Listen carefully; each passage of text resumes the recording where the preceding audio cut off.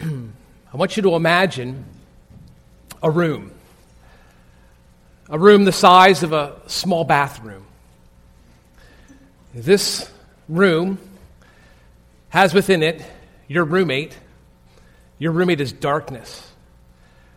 This is a thick darkness, a darkness kept by a locked door and a small window.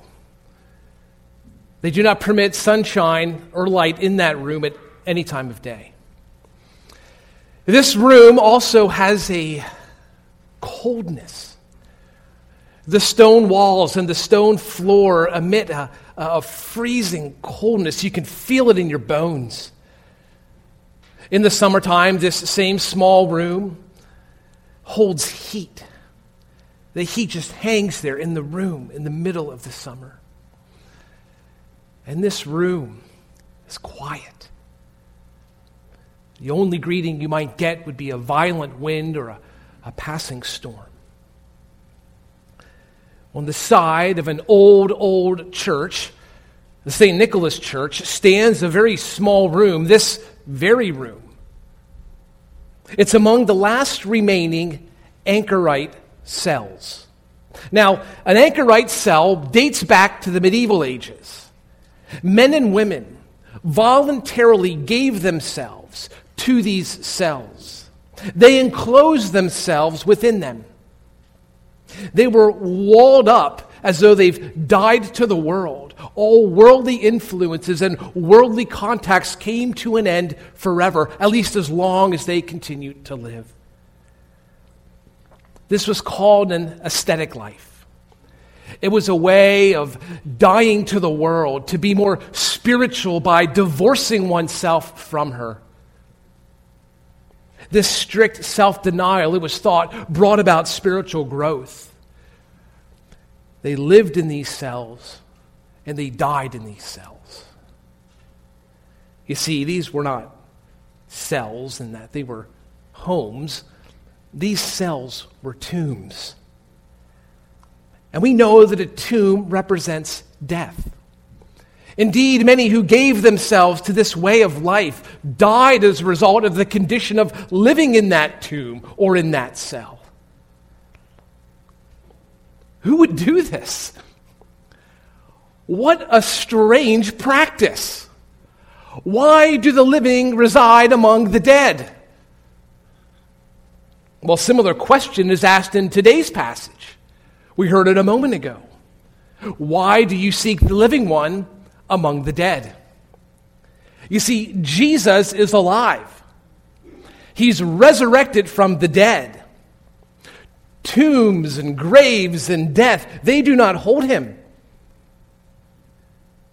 You and I no longer need to live dead lives. Lives that are walled in by dead religion and dead pursuits and dead ambitions. Jesus Christ died and rose again so that we can live for something much more. He gives life. Everything else is a tomb. In the end, it is this anchorite cell that walls us in, awaiting death. But not in Christ, and not for his people. We live because he's conquered the tomb. Well, this morning, I want you to see 3 ways Christ triumphed over death, and he did this for you. A few moments ago, Doug read from Luke chapter 24. He read those 12 verses. It was the account of the encounter at the tomb, where Mary and other women, and then Peter saw an empty tomb. Luke is the author of this letter. He wrote to a man named Theophilus. In a way, when we read this, we're reading someone else's mail. But he says that he interviewed many eyewitnesses. He interviewed many servants of the word. Listen to what else he says. It seemed fitting for me, having investigated everything carefully from the beginning, to write it out for you in consecutive order. Most excellent Theophilus.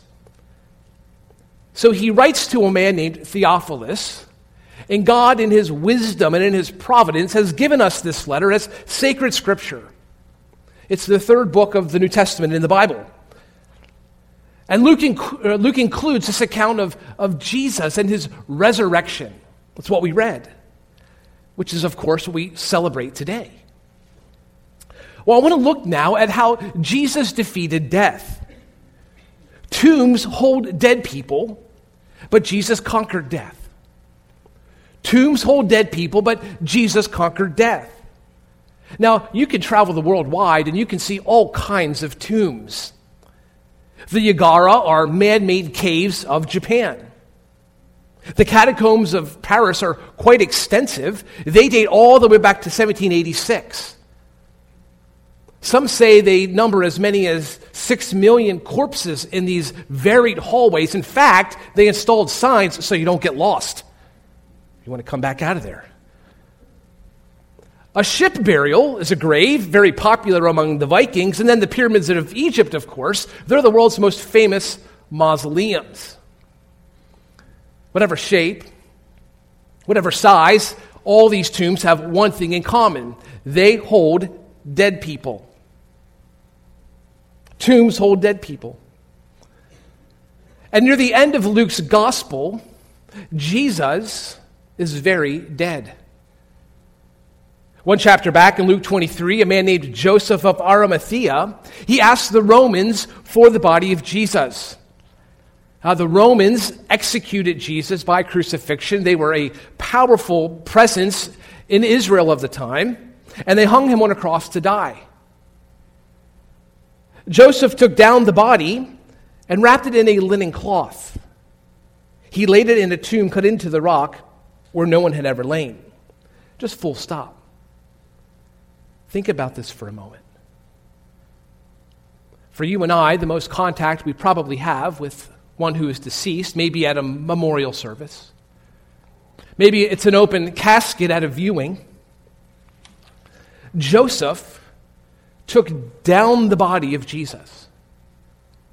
That means he had to work the nails out of his hands. He had to work the nail out of his foot. He had to figure out how to get that crown of thorns out of his skull. He then transported the body. He wrapped Jesus in a linen cloth. He's then, by the way, joined by a man named Nicodemus. You heard that right, Nicodemus. If you want to know why that's so cool, you got to go back and look that up. Nicodemus shows up with about 100 pounds of perfumes and spices. That's a lot of time to discover if Jesus is indeed dead. In that time, his body would have cooled. It would have stiffened without that circulating blood. And as he hung on the cross, his face would have lost color. His upper torso would have lost color, all the blood settling in his legs. Those who set out to kill Jesus, they themselves confirmed his death. A man named John, he witnessed the crucifixion of Jesus. And he records a Roman soldier piercing his side. And when he did this, blood and water came out. They came out together, but they came out separately. When our bodies stop circulating blood, the water and the blood separate. And they gather around the heart and lungs. It was a sign then, it's the sign now, that someone's died. And Pilate, the Roman leader in charge of this carnage, he's not about to let someone off who's still living. He gave the okay to Joseph. There's no way he's getting rid of a body that's still alive. So Jesus lies dead in a tomb. But on the first day of the week, at early dawn, the women come to the tomb bringing the spices they had prepared. This is where Doug picked up this morning. They are completing the work that Joseph began. We learn down in verse 10, 3 of their names. There's Mary Magdalene. Mary was possessed by demons. Jesus cast them out, and from that time forward, she followed Jesus. There's a woman there named Joanna. Back in Luke chapter 8, Luke records Joanna as the wife of Herod's steward, another high-ranking official in the Roman government. That means she would have been someone of wealth. And then there's Mary, the mother of James. We don't know a lot about who this is, also in Luke chapter 24, but we do know this. These women showed great faith and great courage to go out that morning. One verse back, in Luke 23, they prepared spices and perfumes. On the Sabbath, they rested according to the commandment. That makes this the day Saturday. They obeyed that Sabbath rest. And then on Sunday, the first day of the week, they went out to the tomb, which is, by the way, why we worship on Sundays. We gather together as God's people because it's the day of his resurrection. Our text says that they were out there at early dawn. Luke wrote this letter in the Greek language. It reads literally, the deep dawn. Man, that's insanely early. Deep dawn. When they set out, it was darkness. I mean, there was no street lights. There were no headlights. I assume they walked by torch. They're searching, they're hunting this tomb and this massive stone. And they carried with them their spices and their perfumes. The thinking was they would go in there and pack these around a corpse. Over time, they would allow that to lay in the tomb and decay down to bones, collect the bones and put them in an ossuary and then keep that, much like an urn in our day. So you can imagine then why these spices and perfumes were such a big deal, not only with Joseph and then Nicodemus, but also these women as well. Mark's gospel, another man who recorded this resurrection of Jesus, records that the sun is up when they reach the tomb. You can imagine their surprise. Imagine their anxiety. It's that feeling you get in your stomach when some event is so significant, you can almost feel something drop. They saw an open tomb. A stone moved away. It's an enormous stone. Who moved the stone? Well, Matthew says that an angel moved the stone. There were supposed to be Roman guards. Where are the Roman guards? Well, they split. They reported this to the Jews. They got some money and then they left town. But why did it move? Because tombs do not hold the living. Jesus Christ is alive. The tomb is empty. And he is at the right hand of God in heaven. Angels and authorities and powers have been subjected to Christ. He sat down at the right hand of God. That's a fitting place for a king. He's gone to prepare a place for you. He promises to return to receive you again to himself, that where he is, you may be, and that forever. Hallelujah. So I want to ask you, is your soul alive this morning? Or is it dead? If you followed Jesus Christ, if you've believed upon him, your soul is alive. If you have not followed Christ, if you have not believed in him, your soul is dead. It's in a tomb. Everything else, all other religions, all these other targets for our affection in this life, they are a spectacular mix of delights and highs. They're a spectacular mix of distractions and dreams. But all of them in the end, though so wonderful, they're all so dead. Nothing can satisfy like Jesus Christ can. Amen. Everything else is a cold stone wall. It's just walling us in, waiting for death. Life is found only in Jesus and in Christ alone. Tombs hold the dead. Jesus conquered death. Secondly, tombs declare death. Jesus proclaims life. Tombs declare death, but Jesus proclaims life. Visit any cemetery, and what do you see? Rows and rows of tombstones. They are the final mile marker on every life's journey. All of us, without exception, will encounter the grave. We all have a final destination. Everyone shares this. But the reality is that death is not the end. Death is the beginning of eternity. Death takes us out of this life, but immediately into a new life. There's no pause. There's no wait. As soon as we pass this life, we are immediately in this next life. And that next life is going to be as real as you are sitting here this morning. You'll be just as conscious and just as aware as you are right now. You're either going to die and go to eternal life because you followed Jesus, or you're going to die and go to eternal death because you did not. Jesus proclaims life, and he invites you to that life. And he proclaims it in two ways in this passage. Verse 4, while the women were perplexed, behold, two men suddenly stood near them in dazzling clothing. And as the women were terrified and bowed their faces to the ground, the men said to them, why do you seek the living one among the dead? He is not here, but he is risen.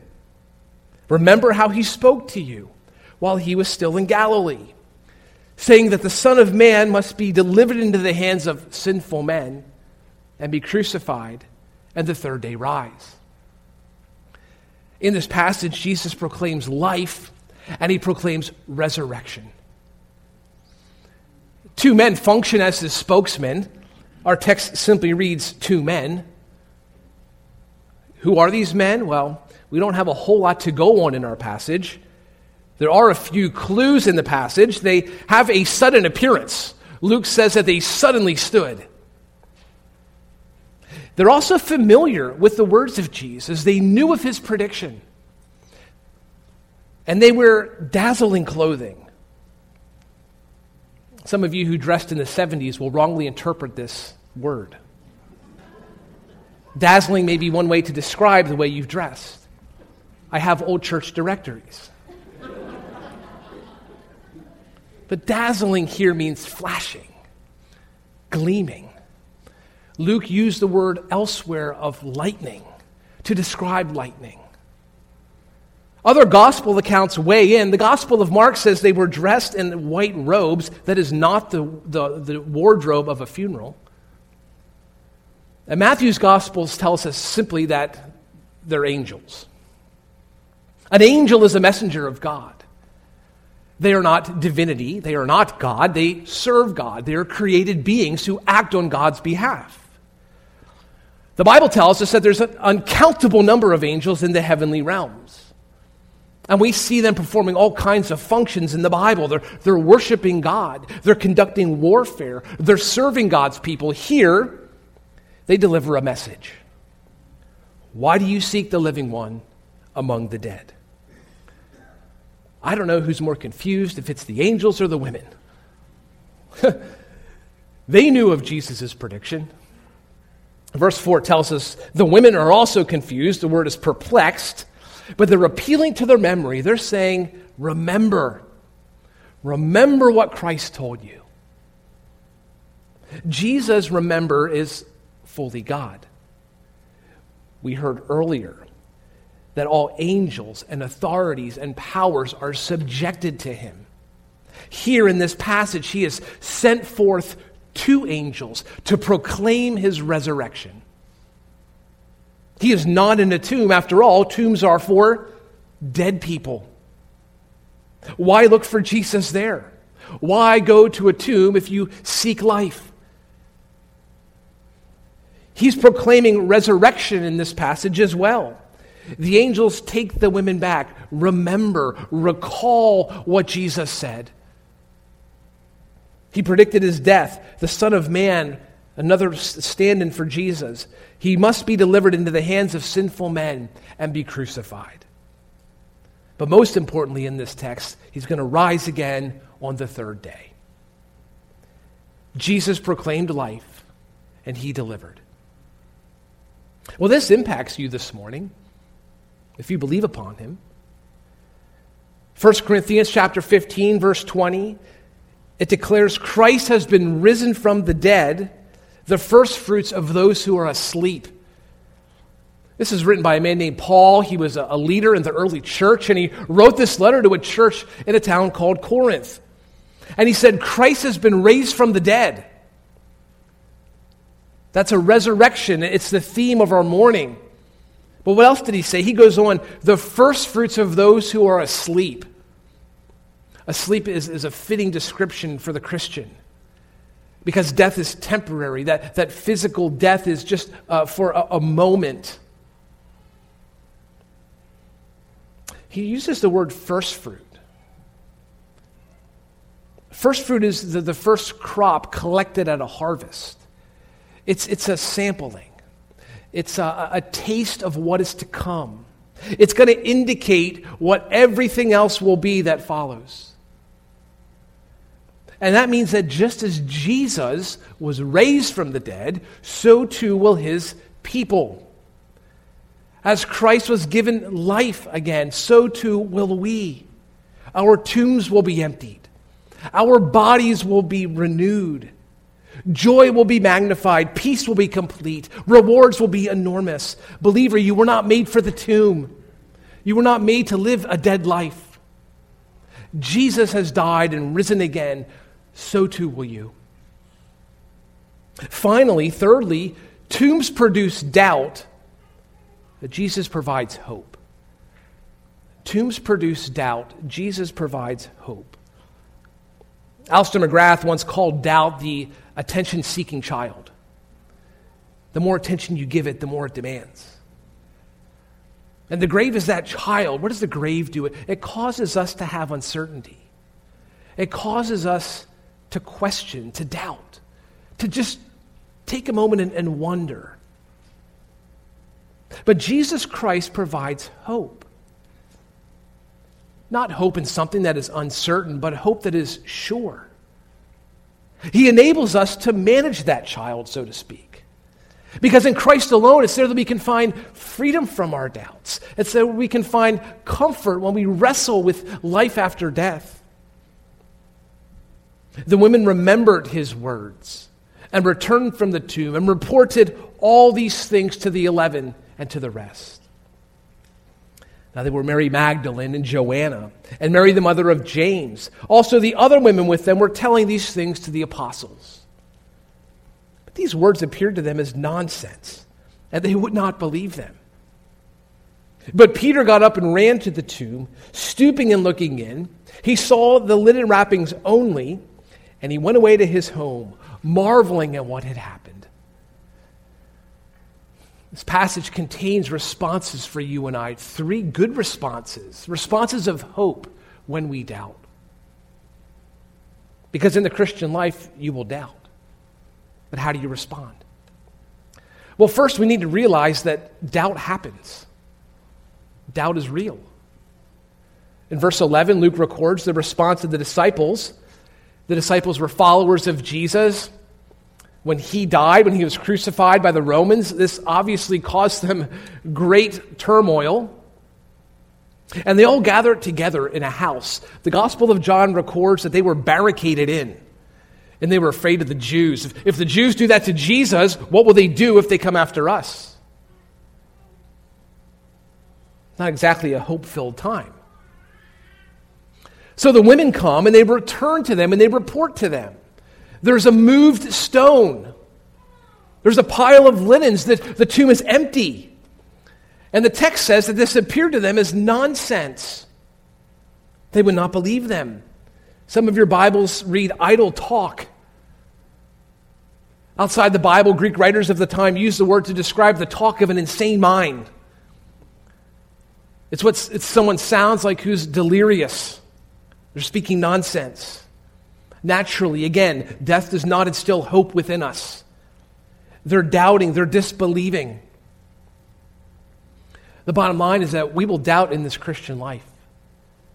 I mean, if these followers who heard and talked and touched Jesus, if they doubted, what of us 2,000 years removed from him? But notice that Christ came to those who doubted. You and I should be able to identify with doubters because we ourselves doubt. Our prayer should be, Immanuel, that God would bring all kinds of doubters into this church. People who doubt the Christian faith.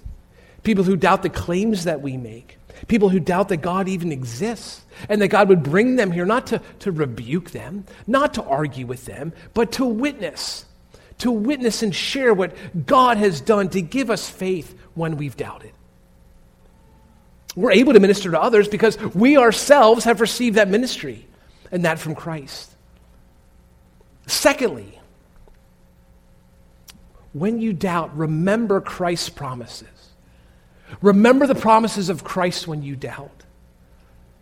Verse 8 is significant. This is one of those short verses that just seems to pack a punch. It's 5 words. It's great for memorization, right? 5 words. I joke, but maybe not. Maybe there's really something to this verse. They remembered his words. They remembered his words. That's an important statement. We can test it out, too, by simply removing it. We could say, for example, that the angels came along and they exhorted the women, remember how he spoke to you. But they didn't remember. Back to verse 4, they remained perplexed.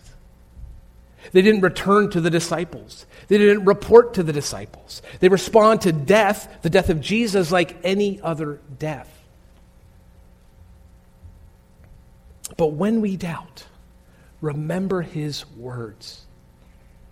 And to remember these words, we have to know the words. And to know the words, we have to read the words. These promises of Jesus are given to us in the Word of God, in the Bible. Let me ask you this. When was the last time you simply sat and remembered? And I'm going to use a word that's fallen out of fashion. Contemplate.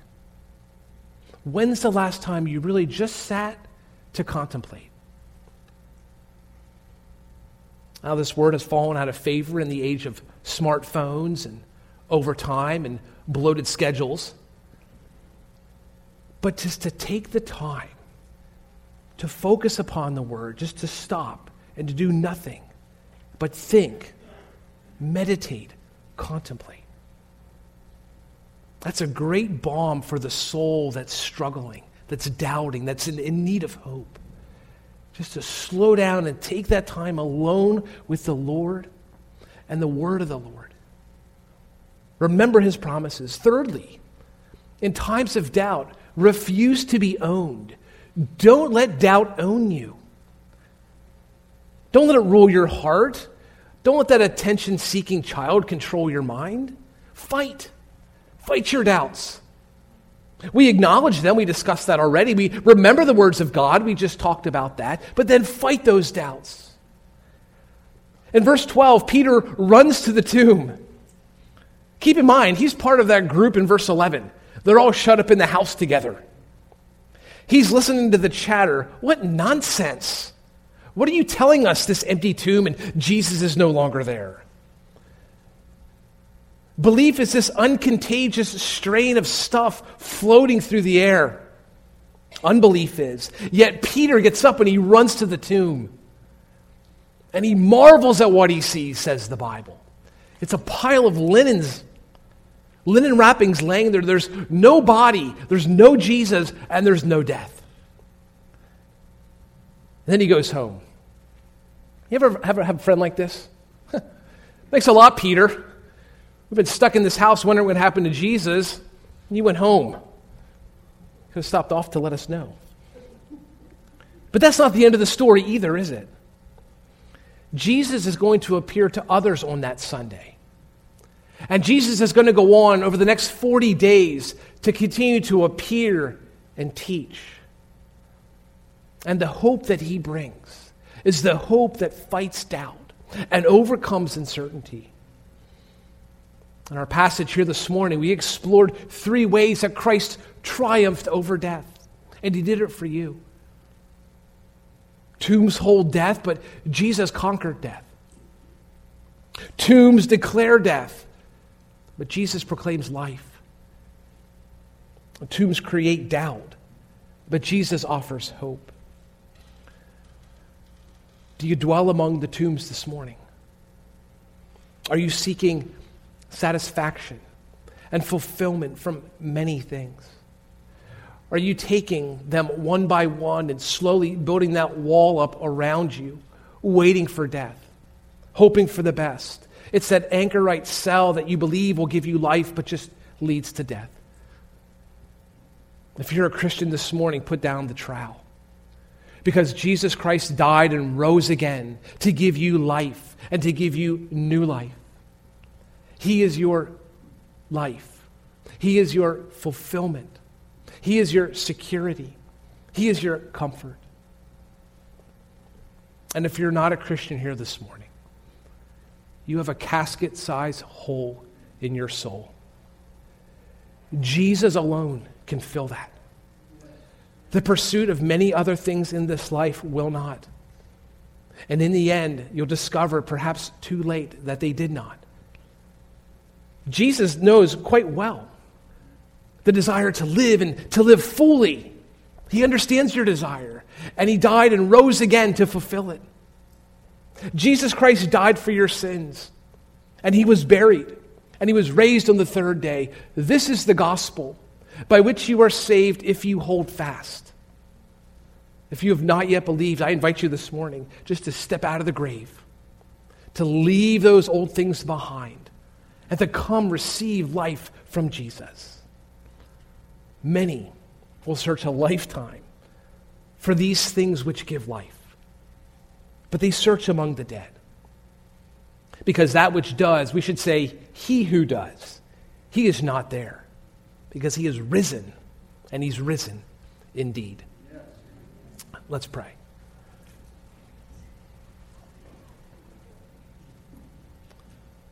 Lord Jesus, we are thankful for your sacrifice and for the great joy you've brought us as we've read of your life and your death and your resurrection. I pray for us today that we would find our satisfaction in you. Oh, there are many good pursuits in this life, and we praise you for them. But may we never settle for anything but you. Bless us now as we depart from here. Bless our families. Grant us grace to know you. It's in your name that we pray. Amen.